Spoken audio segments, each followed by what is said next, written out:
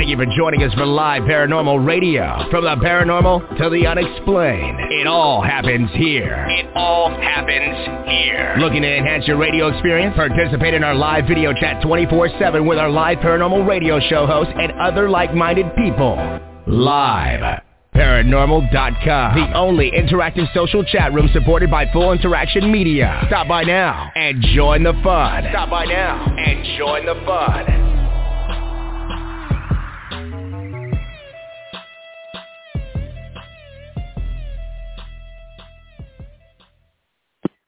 It's Raising the Vibration on the Live Paranormal Radio Network and iHeartRadio.com. I'm your host, Sheena Metal. I'm a psychic medium. I'm an interfaith minister. I'm a 28-year talk radio host. I'm a creative and performing artist, and I come to you live from my home in Southern California every Wednesday at 3 o'clock Pacific time. This show is an outreach of a nonprofit movement of peace and love and kindness and unity that I started in 2016, really to carry on my mom's teachings after she had passed, called raisingthevibration.org. And if that movement's cornerstones are peace and love and kindness and unity, then this show is really about ascension, evolvement, inspiration, and love. Basically, what are you doing to raise your own vibration? What is your place in the world? What is your passion? What is your service? How is that leading to your overall evolvement? And then most importantly, what are you doing with those things to inspire others and to throw a lot of love into the world and make it a better place?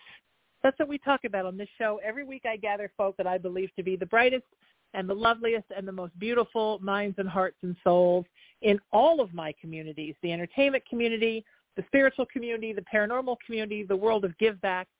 And we talk about what are we doing to make the world a better place? How are we putting our own gifts and talents into service to make everything better for everyone?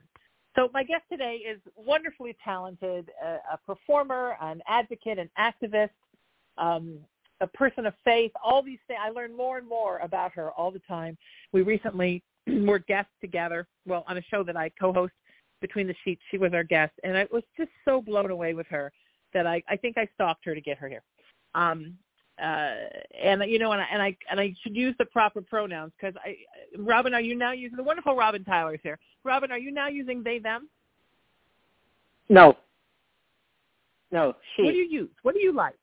You use she. Okay, that's what I thought. That was what I did. I thought on Between the Sheets you had said something different. No. I'm a butch. I'm basically non-binary, but you know, I've been a feminist all my life, and so I'm very proud of being a woman. And you know, she is. When you say they, you know, if I say, like, if you invite me for dinner and I say they, you may think two people are coming. So I'm very. Or six. Right, exactly. Yeah. You know, I'm exactly like you. So I'm an intersex person. So I guess genetically I'm non-binary, and I have absolutely no problem with that. But I am also a feminist, and I'm so proud to be a part of the female world. And I feel like you know, I'm such a defender of women's rights and such an advocate for that. I just don't have any urge to switch over. I'm perfectly happy being a she, her. Although I know on the inside, I'm just whatever. And that's okay, too, because being a spiritual person, I think our souls are pretty much not gendered. So I understand we do that on the earth, but I think on the inside, we're all a mixture of divine feminine, divine masculine, and that's beautiful. Yes, I agree. And I was very fascinated because I know how talented you are as a performer, and I know how brilliant you are as an activist and an advocate for your communities. But one thing I didn't know until we were on Between the Sheets together was that you said, I believe, that above all things, you consider yourself to be a Jewish person. Yes, I do. Because, you know, Jews are 2% of the population in the United States, but we're 50% of the religious hate crimes. And so, and I'm 81 years old. I was born during the war, the World War II, and when it was over, I distinctly remember it, even though I was a child, everybody crying and everything. It's one of my first memories. And so I do identify as being Jewish. I think being Jewish is what has stimulated me all of my life to being an activist. I think that's beautiful. Some of my biggest work as an interfaith minister is to help people to realize that you don't have to give up the faith that you love in order to expand your horizons and be something else. That it makes me so sad. One of the saddest things in the world to me, one of the main reasons that I wanted to be a pastor at Founders MCC was that it makes me so sad when people in the queer community feel like because they are gay, lesbian, bi, trans, intersex, plus, they no longer can like anything about the faith that they grew up in, or they're not allowed to have any faith at all. I don't blame them because a religion has been used as a battering ram for gay people.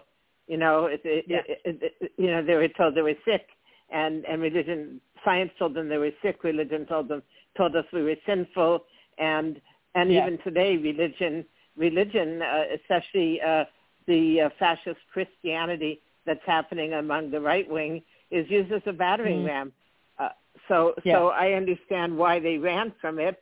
You know, I remember being Jewish, going to a synagogue, very young, and the women who had cooked all day and ironed the men's clothes and everything, they had to go upstairs, and the men went downstairs. And I thought, how unfair. The women have worked. They should be downstairs if you have to separate them, and the men should be walking upstairs. So basically, I'm a secular Jew. I'm not religious, but I'm spiritual. But I don't believe Moses. First of all, Moses parted the water, and the first Jewish. If I had been there, I would have said, "Is it heated?" That's all I want to know. So I don't believe in that. All the biblical, patriarchal, whatever it is. So when people run from religion, it's because it's been so bastardized. I agree, and I don't blame them at all. But it makes me sad when they feel like maybe they're not a part of any kind, like God doesn't love them, or they can't be a part of any kind of spirituality because of that. Right. Well, because God is dog spelled backwards. So, and we know how. The whole point is that I don't believe I'm the top of the intelligence chain. When you go and you see mountains and you see nature and you see all the wonderful things that, this whole, it came from somewhere and we didn't invent it. But wherever it came from, it doesn't matter to me. The point is not to destroy it. I think you're following in faith's footsteps if you're trying to save, if you're living I don't know how to say it, but a respectful life, respectful of nature, respectful of each other. But the word religion in itself, I can't stand the word because of what it does to people. Yeah, I agree. I much prefer faith. I think it's a more beautiful word because to me, faith means you've kind of carved out your own spiritual palette of the things that resonate with you, and that's perfectly okay. And then if you still want to identify as Jewish or Christian or whatever you want, I don't want anybody to feel like they have to throw out every childhood good memory they ever had with the bad memories. And I never want anyone to feel like they don't belong somewhere.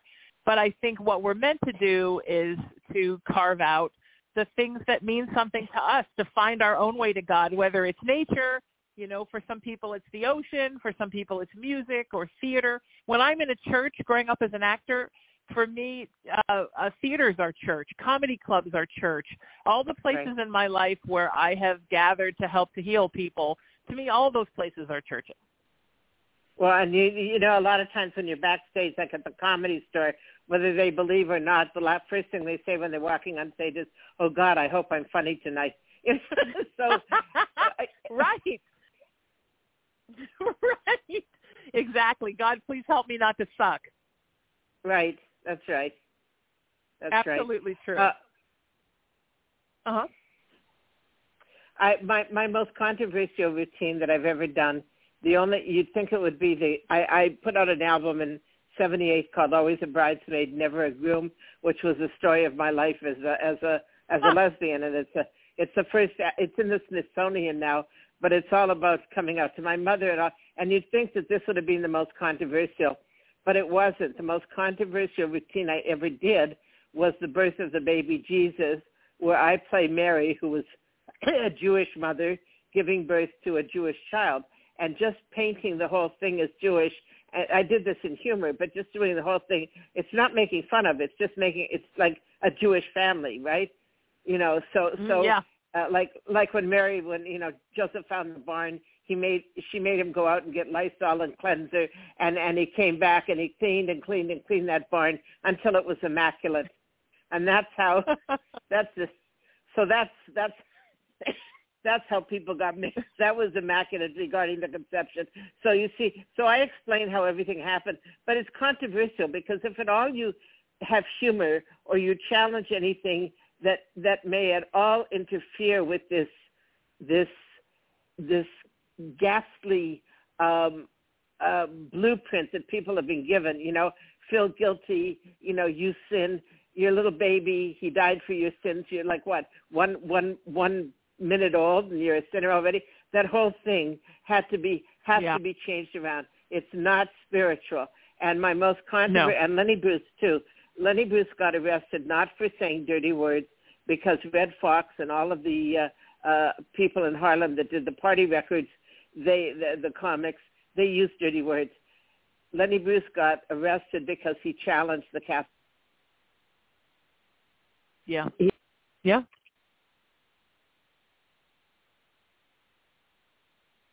Did I lose you? Did lose you.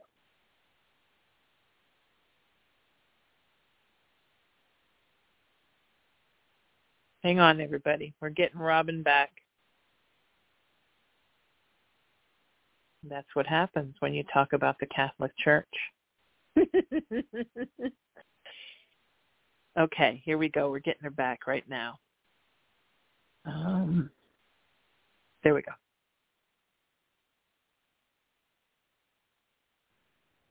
Robin, welcome back. I was just laughing and saying that's what happens when you question the Catholic Church. The call drops. That's very funny. That's very funny. Anyway, yeah. So you have to think: can I be an activist and still believe in something? Sure. Can you hear me? By the way, you can believe in freedom. You can believe in. Yeah, I can hear you. You can believe in freedom. You can believe in love. You know you can be passionate.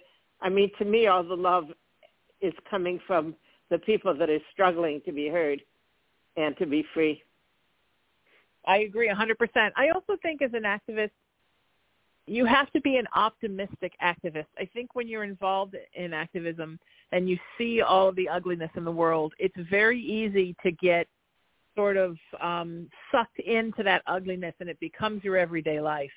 And I think you always have to envision hope and envision what could be in a positive way, or your whole life just becoming enveloped by the crisis, right?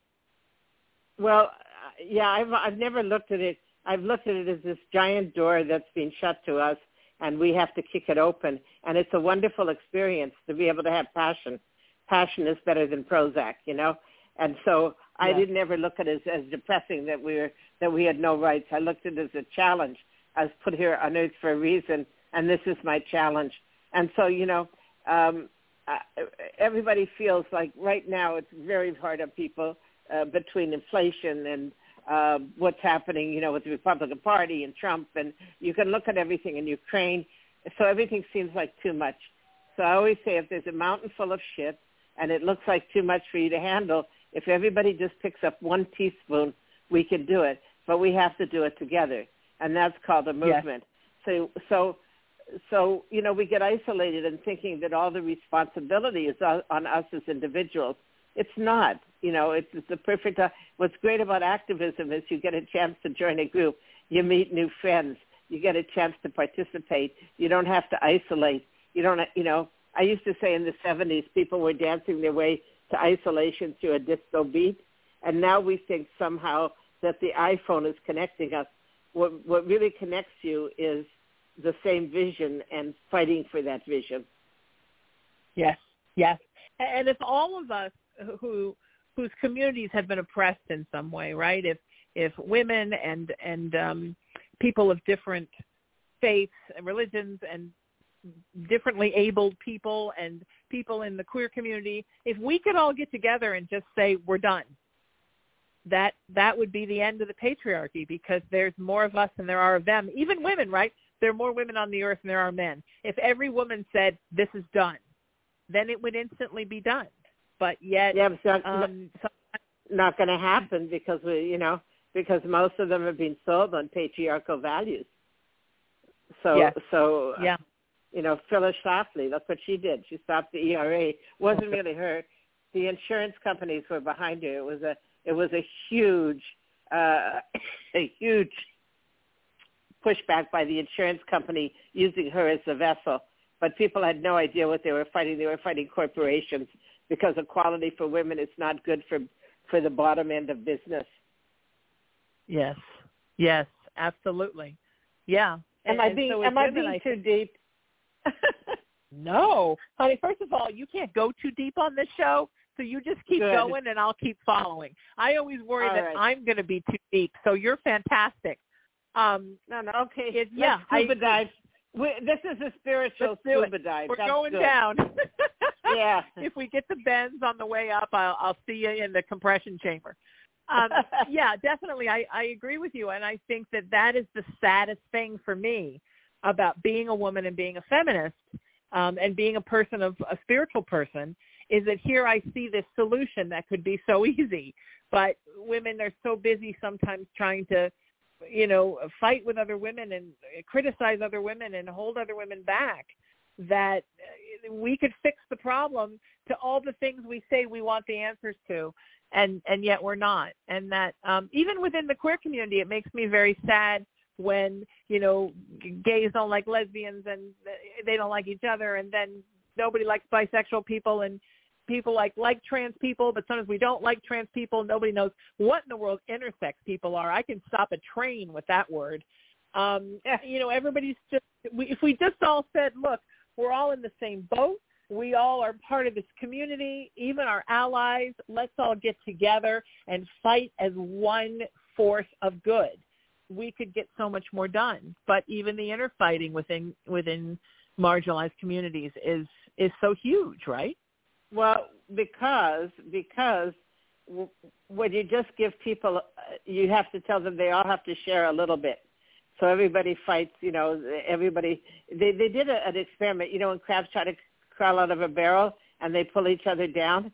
So basically, if you're coming from the politics of less rather than more, there's enough for everybody. There's enough joy, equal rights for transgender people whom I love and totally support as a radical feminist, doesn't take away. It's like people, when my partner, my late wife Diane, and I fought for marriage rights, they said somehow we would hurt straight marriage, right? How would we hurt their marriage? The only thing that can hurt straight marriage is divorce. So when women who are feminists say trans women will take away women's rights, well, what's that got to do with us? The more the merrier. Trans women will fight for women's rights. So this whole thing about sort of fighting each other or having to argue over the minutia, then you forget the big picture. And the big picture is the Arctic is melting. Global warming is coming much quicker than you thought. There's going to be huge migration because people will be unable. There's huge migration at the border. It didn't just happen because people want to come to the States. It's happening because they can't grow their crops and they can't feed themselves, and the fascism is setting in because of what's happening in the world. And so we're either going to have to pay attention to world problems, or there's going to be, I used to do a routine. Every 10 years, we should move one country up. So like if this were our 9th year in the States, next year we all move to Canada, and we start over again. Canada moves to the Arctic.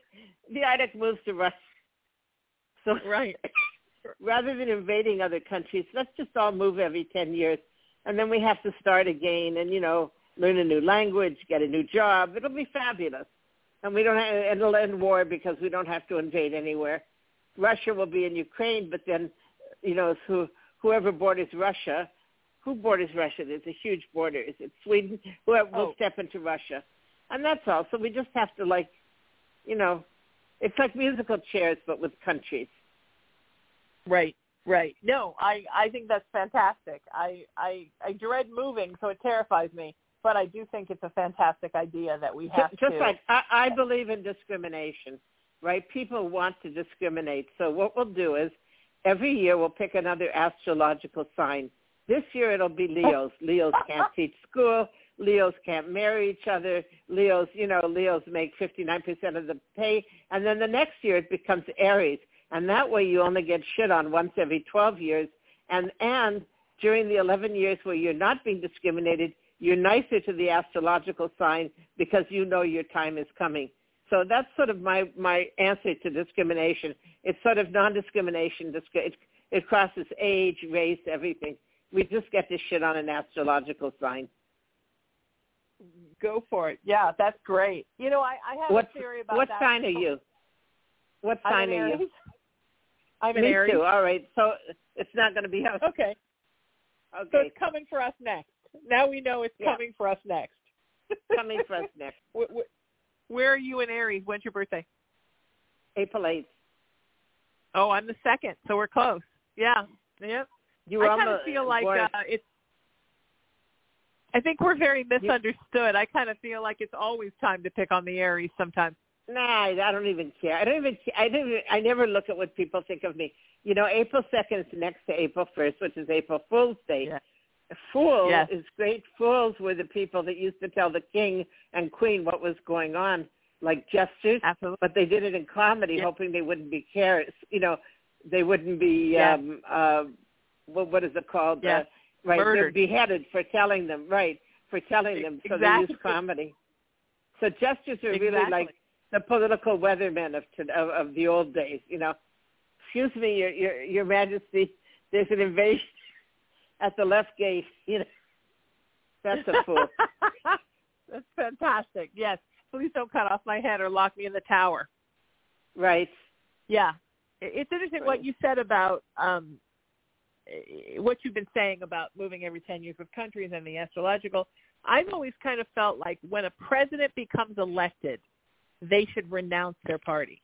While you are the president for the people. You are no longer a Democrat or a Republican.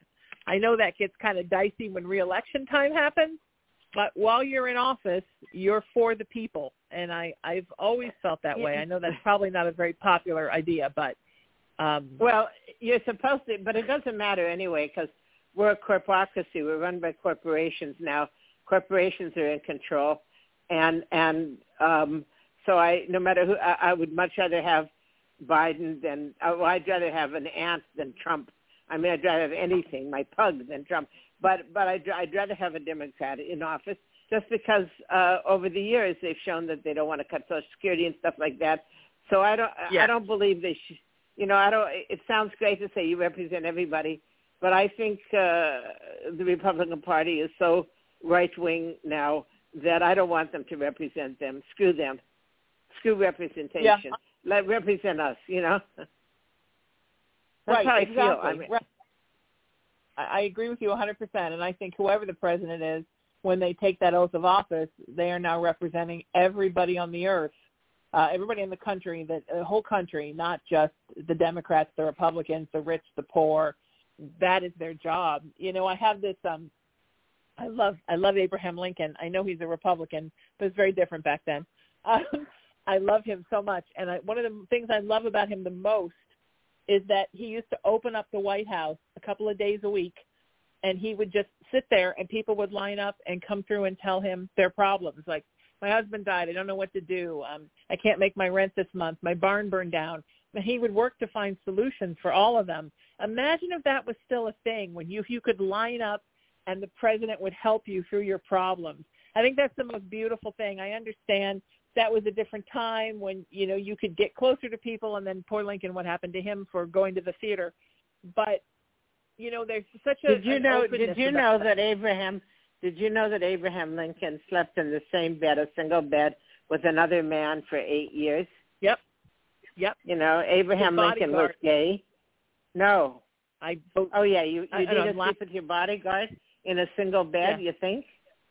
Yeah, well, the interesting thing about that, right, was that was his law partner that when Abraham Lincoln became president, his law partner shut down his practice to become his bodyguard and then slept in the same bed with him to protect him.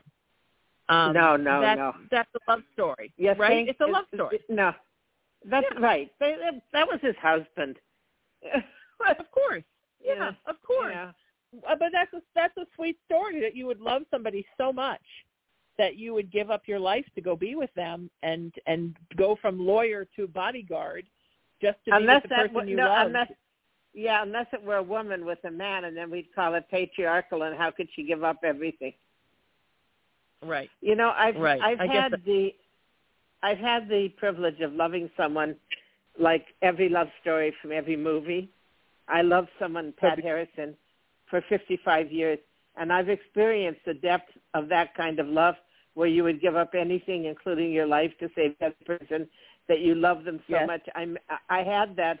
I managed to experience that, and so I'm when I talk about what my greatest achievement is, it's not producing the marches on Washington or the main stages or the women's festivals or the comedy albums, all of the stuff I've done. It was loving Pat Harrison. It was being able to love that deeply. I heard you say that when we did Between the Sheets together, and I was so moved by that. Love is the most important thing in the world, and for you to say that with the success that you've had in the entertainment world and as well known as you are in the world of activism, for the most important thing in your life to be this beautiful love of this person, I can't even tell you how that moves me. And the world would be a much different place, my friend, if we all thought like that. Or if we all had the opportunity to be able to love. I mean, a lot of times people don't. You know, remember when gay people said love is love? That was the best thing that we ever invented, love is love, because it took it off of sexual politics. And, you know, it's not a movement from the waist down. We're talking about love. And it brought it up to what it was, and it's about loving somebody, which is, you know, a miracle. Yeah. When did you know with her? When did you know that she was your it person, your forever person, the one everybody looks for? I was a female impersonator at the 82 Club. I was the only woman in the show. I did Judy Garland. You had to really sing, you know, the real voice. And I looked down and I saw this woman, and she was the most. I had moved to New York because I thought I'd meet Audrey Hepburn, right? All lesbians look like Audrey Hepburn in my little brain. That's because I saw Breakfast at Tiffany's. And then when I looked down, there was Audrey Hepburn, except it was Pat Harrison. She looked like her. She had the same haircut, and but it was Patty. And I walked over. I walked off stage, and I walked up to her, and I said, I just want you to know that I'm going to marry you and be with you the rest of my life. I didn't know her. And, of course, her lover that she was with, Rachel, didn't take it very well. But that's what happened. I just said, that's it. So that's why, I don't know, you know, I don't know if we have past lives or other lives or whatever, but somehow I just walked and I said to this strange woman, it wasn't because she was gorgeous. It was because I knew her. It was like I had known her for centuries. And I walked there and I said, we're going to be together forever. I've been waiting for you. But Isn't that odd? Don't you believe that's past life thing? I mean, I really do, that your souls have traveled from life to life together, and they will travel again the next time. And I never thought about it. Like, right, but I never thought about it before that. I was a female impersonator. I went to jail for impersonating a woman. So it wasn't like I was a deep thinking, you know, I just wanted to get a job and make $150. So I never thought about the depth of, do I know somebody in another life, or do we go on? I never thought. I just thought, can I make a living and, you know, feed myself? And then when I walked over to her, I knew that was it for the rest of my life. But I never thought about it. Wow. Yeah. Did you, while you were together, did you begin to think things like that? Did you ever have like flashes of maybe the two of you in a different time period? No, because we did so much in this life. We stopped around to a football game. We went to Vietnam and came back and did anti-war shows. We did so much in this life that we didn't have time to think about past lives. But we were so in sync that there had to be something. Do you know what I mean? was like we were just totally in sync. It doesn't have, not just as lovers, we were lovers for 11 years, but for the whole time together, it was like, it was history repeating itself, but we never thought about it or dialogued about it. We just, when you're in the movie, you assume it. Do you know what I mean? Yes. We didn't analyze it. I remember once everybody was going to go, the feminist movement, to take on the Salvation Army because they were anti-gay and they were really, women weren't treated well. So we went out and we found this woman ringing a bell. And we said, it's Christmas time. We can't go and protest this woman, Salvation Army ringing a bell. So instead of protesting, we ended up singing Christmas carols with her and getting on the news. How could we protest? There was one little old woman, with the little, bucket. So sometimes you have to just, on the spur of the moment, know that whatever you were going to do, it's not right, and just sing Silent Night. That's it. By the way, when a woman is in labor, it is not a silent night. Obviously, that was written by a man. Okay? Yes. Silent night, holy night, oi, Exactly. All is calm. It said no woman who was giving a birth to a baby ever. Right. I do that routine I'm going to be on this Saturday here in Studio City. I can send it to you. It's their last LGBT program.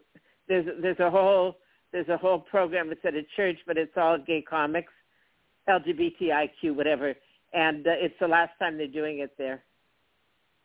Oh, so wow. I'll What church is it? It's I'd have to look it up. It's in Studio City. I'll send it to you. Beautiful. Yeah, I love that. Yeah. How often do you do comedy shows now? You were in Palm Springs recently, weren't you? Or you're about to go? Yeah, I did. I produced 4 shows in Palm Springs, and I was one of them. I don't do comedy that often. I'd rather be a producer than a comic. I'd rather be Barnum than the elephant. So I don't have the need to express myself through humor, except when things are really bad, like now with what's happening and the pushback and everything. I have to get on stage because it's a release. Because I'm a political comic. Right. Absolutely. Do you what do you look for in someone that you produce? Do they have to have Talent. a message that resonates with you? No. Okay. Talent. Like I love I don't know if you know Karen Williams. She's a Black comic and with a specific point of view. Very brilliant comic. I produced her. Fiona Goodwin is a very British lesbian. That's a totally different point of view. And then there's an Australian one, Jackie Loeb, that I think is brilliant, and she's from Australia. So as long as their point of view is funny and it reflects what they are. I mean, I hate Dave Chappelle, the fact that he makes fun of, he's not only transphobic, but he also said anti-Semitic things in his show. So I'm no fan of Dave Chappelle. And as much as I don't like him, I don't like his audience even. If I turned around and I did the jokes on him, and I changed the jokes to being Black instead of gay or trans or Jewish, I would be killed because it's not acceptable. Racism is not acceptable. Yet in humor, homophobia still is, transphobia still is, and a little anti-Semitism thrown in is kind of acceptable. So I should just take his act and turn it around and then say it's his act. You know what I mean? So, and he makes $20 million. That's what they pay him, Netflix, for his show. Whereas, who I love and I'm a big fan of is Wanda Sykes. If anybody has Netflix and you haven't seen Wanda, she's so funny. Yeah, I think she's wonderful, and I think the new special is wonderful. Yeah, I think she's very. Yes, I think it was wonderful. I think I saw it because you talked about it on Facebook, and then I saw it on one of my streaming services, and I'm like, oh, I'm going to watch this for a minute, and then I wound up watching the whole thing. I think that I like comics that are very funny, but not at someone else's expense. You don't have to be funny at someone else's expense. Well, first of all, if you punch down, it's easy to punch down. Anybody can get a laugh from punching down.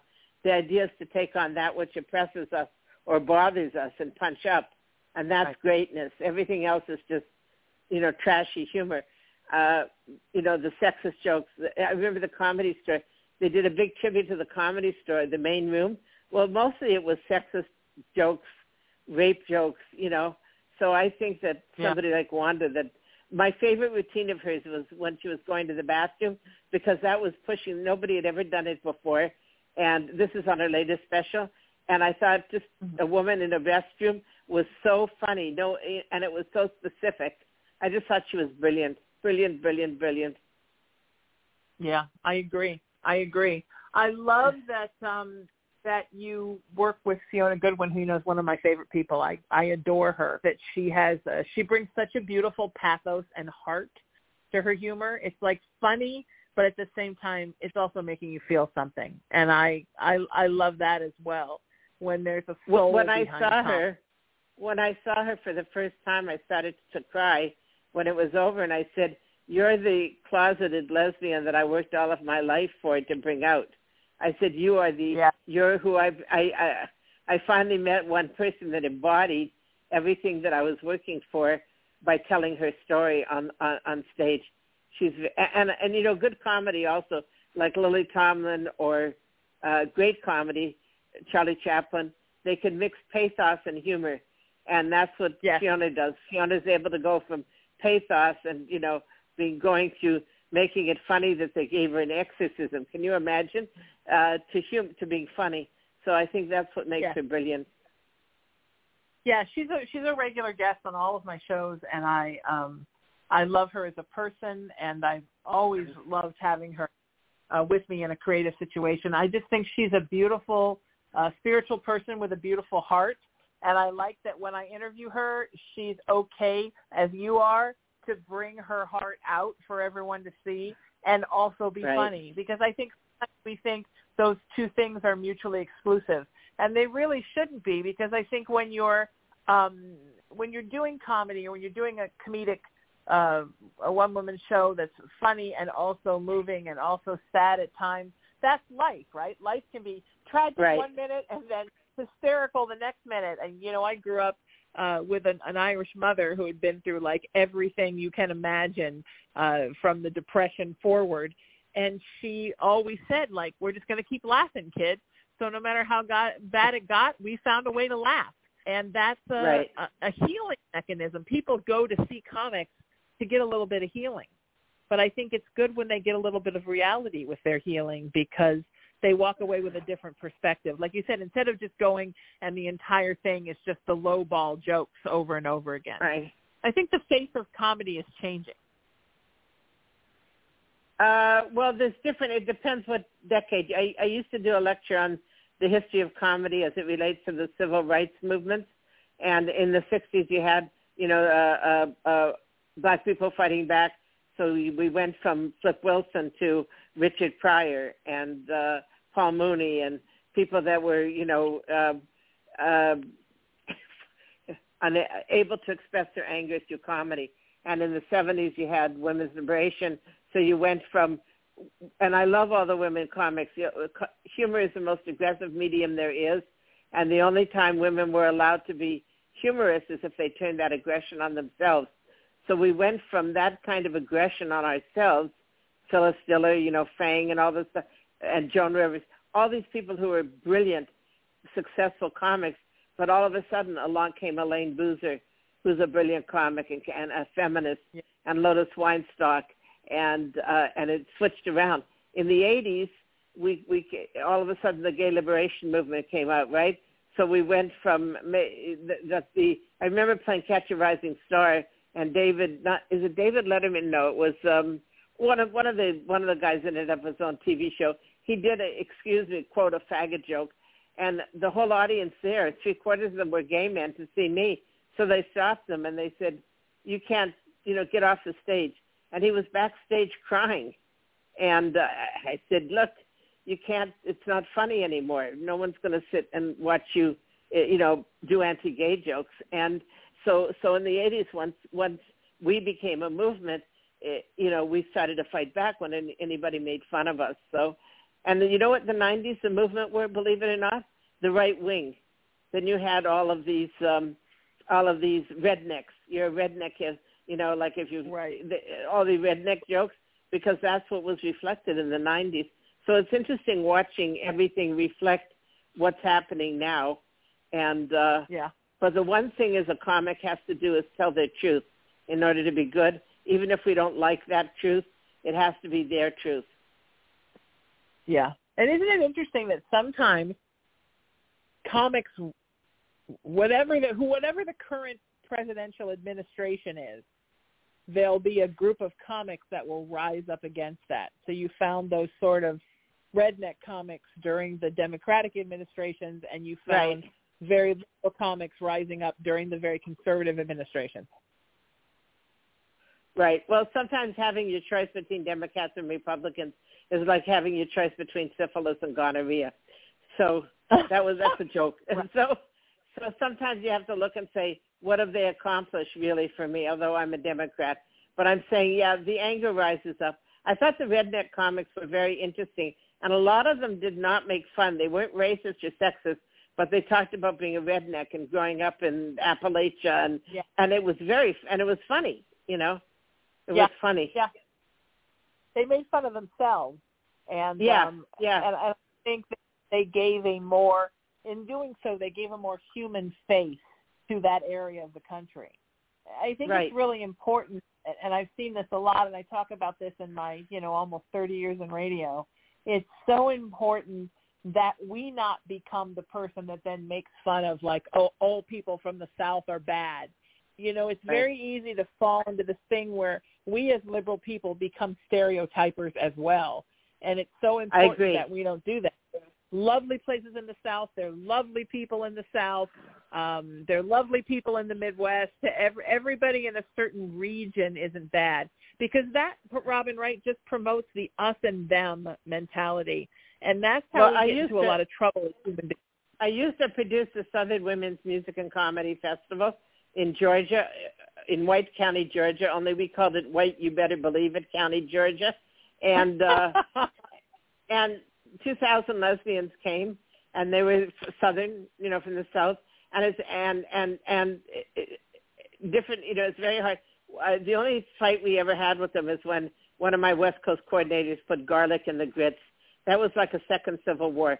But other than that, once they all started, it was very interesting, and we ended up, and that became my favorite festival, was the Southern Festival.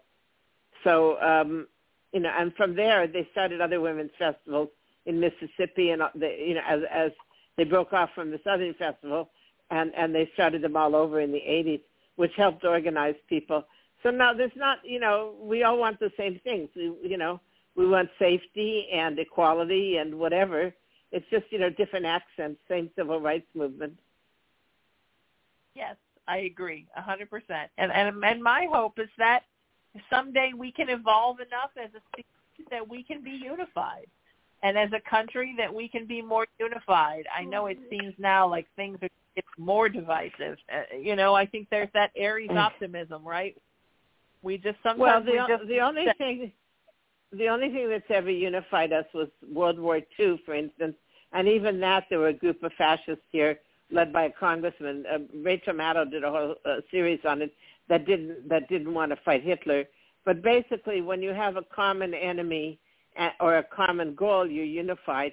I don't know if it'll happen anymore in the States, because we're basically becoming, we're not remaining a white country. We're becoming a brown country. And I think those of us those that want to hold on to the 50s, to where where women couldn't have their own credit card and whatever, and it was a white country, I think they're going to hold on like mad to try to bring it back to that. And that's half the country. So I think there really is. I would like to say, if we all could only believe together, get over it. We can't. So they won't. Right. I think we're in for the fight of our lives. I hope after that things will begin to get better, because I think a lot of things in history ebb and flow, and we're definitely in an ebb in this country. And I do agree with you. Let me ask you an odd question, and if it's not okay to answer, tell me no. As a Jewish person, do you consider yourself to be a person of color? When you say person of color, I don't consider myself to be white. But when you say person of color, you think of black and brown. But Jewish is like, and the reason I don't consider myself to be white is neither do the Proud Boys. Do you know what I mean? So we're definitely the other. We're definitely, yes. I think of myself as the other. And, because to them, I am the other. So yes, it's, I think a lot of times we don't have the same discrimination because it's, overt discrimination, like not hiring for a job and this or that. Although it's interesting because, even in the 50s, did you see Gentleman's Agreement with Gregory Peck? It was when a reporter who's not Jewish all of a sudden says he's Jewish, and everybody changes toward him. This is the 50s. This is not so long ago, No, do I think of myself as a person of color? No, although I'm pink. But I do think of myself as the other, because to them I'm the other. Yeah. And I'm too busy running the banks, and I have to hang up now, so I have to go run all the banks and the entertainment industry and the television industry. It's really a busy day for me. So, and that's what they think of Jews still, Yes. Well, growing up Irish and with my mother growing up in a really a slum, an Irish slum in Louisville, Kentucky during the Depression. There's a part of growing up that way that you feel other as well. I mean, certainly if you look, I'm as pale can be. But the history of our people in this country has not been one of acceptance, and it's still there are times when I tell people I'm Irish and I get that look like, like I've got 20 rusting cars on my lawn and I have 17 children all with different daddies. There is I didn't know that's the prejudice against the Irish. Oh God, yeah. I thought it was red hair. Oh no, in the 1800s the signs that said no Irish or dogs. And Irish need not apply. My grandfather had an Irish need not apply sign, and he used to say that, in the early part of the 20th century, that people would just, what are we going to do tonight? Oh, let's go out and find a mix. Oh yeah, there was a definite less than. You ever seen Gangs of New York? I mean, the Irish immigrants were treated as below everybody on the earth. And so it makes me very angry when people go, oh, I'm Irish, and then they fill out some, Trumpian rhetoric, and I'm like, wow, you know nothing about the history of your people, because many of us were brought over here as indentured servants, which we all know what indentured servant meant in this country, including my ancestors came as indentured servants. So, you know what I mean?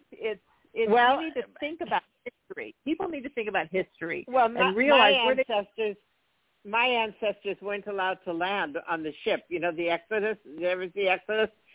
So they weren't allowed to even come into the country. And the Canadian Prime Minister during the war said, if he let one Jew in, that was one Jew too many. Yeah. In Canada. But anyway, why let little things get us down? No, I don't think. I think the fact that we've been able to overcome prejudice in our personal lives should make us all the stronger fighting other people's prejudice, 100%. I agree 100%, and I think that that's that optimism that I'm talking about. And I don't know about you, but as an Aries, for me, I seem to have an incredible ability to reset in hope on a regular basis. And I think that because if we don't, then we're lost, right? Hope is what we have to believe that we can be happy in our lives. The world will get better. We will get better. You have to believe. You don't have to be a Pollyanna about it, but you do have to believe that there is hope and there is good times and there is good stuff. And I think it's so important to keep positive. I think keeping positive is a privilege. I think that I'm positive, because I'd rather be. I mean, I would rather. I don't want to be depressed. So I look at how many things we've accomplished, what we have. But I think for people that have to work 2 jobs or 3 jobs and not feed their kids and all of this other stuff, I don't think we can say to them, "Oh, if only you had a sunny disposition." I think we're privileged in that we're able to say, we're able to choose this kind of life. But I also think we need to constantly work at trying to lift other people up, because life is very hard on the majority of people now that can't make a living. You can't buy a house anymore. A house in L.A. now, the average house is $750,000. Who the hell makes that kind of money? So I think on one hand, we can be hopeful, but on the other hand, we have to use our privilege to help with their position, to lift them. I completely. The interesting thing is, Robin, that often if you talk to those people who are working 3 or 4 jobs and just scraping by and trying to figure out how they can not pay the electric bill so they can pay the gas bill, they will oftentimes tell you about how lucky they are for the things that they have. I think sometimes with privilege comes complacency, and then you start to think about all the things in your life you don't have. Folks that are really in it, struggling and present, oftentimes will tell you what's wonderful about their life. In the same way that, sometimes somebody will get in an accident, they'll become a quadriplegic, and you think, oh, this person has every reason in the world to be miserable, and they're the one telling you how happy they are to wake up every day. Sometimes I think that that struggle gives a perspective. I think so, but I also think that I don't know how to say this. We only have a few minutes left. I think that we should, I don't know. I think it's great that we can be happy and we can be up and we can be passionate. I don't expect it of everybody else. I just think people need help. Possibly it's because of, I don't know. It would be great if we were Pollyanna, but the fact is a lot of the world is in trouble. So my happiness comes from trying to help. That's all. It's not an abstract thing. All of a sudden I wake up and the light goes on. My well-being comes out of being involved, not just a light bulb turning on. I agree. That's how you stay positive. I think you think about where you can help today. Where can I help today? Where can I help tomorrow? And that's where the hope comes from. I agree. That's beautiful. Should we end on that? You are wonderful, my friend. Thank you so much for being here. Where can people find you? People can find you online? They can find me on Facebook. And also, if they want to, let me see if I can do this without cutting you off. If they're in Los Angeles, on Saturday, let's see. On Saturday, remember I said we were going to be at a church? It's going to be 7:30 p.m., Unitarian Universalist Church of Studio City, 12355 Moore Park Street, Studio City. All right, Studio City. Wonderful. It's in the Valley, and there's no charge to get in it. It's a whole bunch of LGBTI, whatever, comics, and it's the final show. So come and laugh, get involved, and say hello.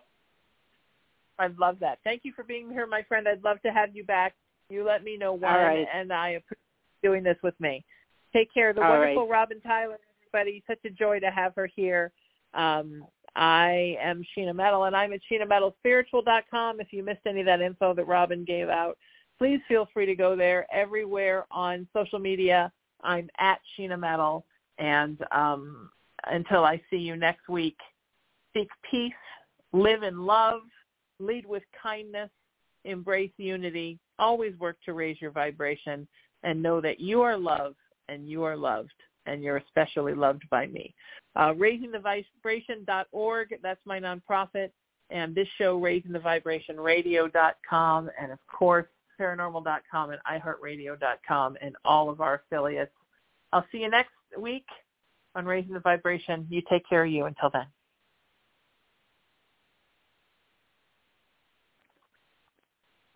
With the Lucky Land Slots, you can get lucky just about anywhere. This is your captain speaking. We've got clear runway and the weather's fine, but we're just going to circle up here a while and get lucky. No, nothing like that. It's just these cash prizes add up quick. So I suggest you sit back, keep your tray table upright, and start getting lucky. Play for free at LuckyLandSlots.com. Are you feeling lucky? No purchase necessary. Void where prohibited by law. 18+ terms and conditions apply. See website for details.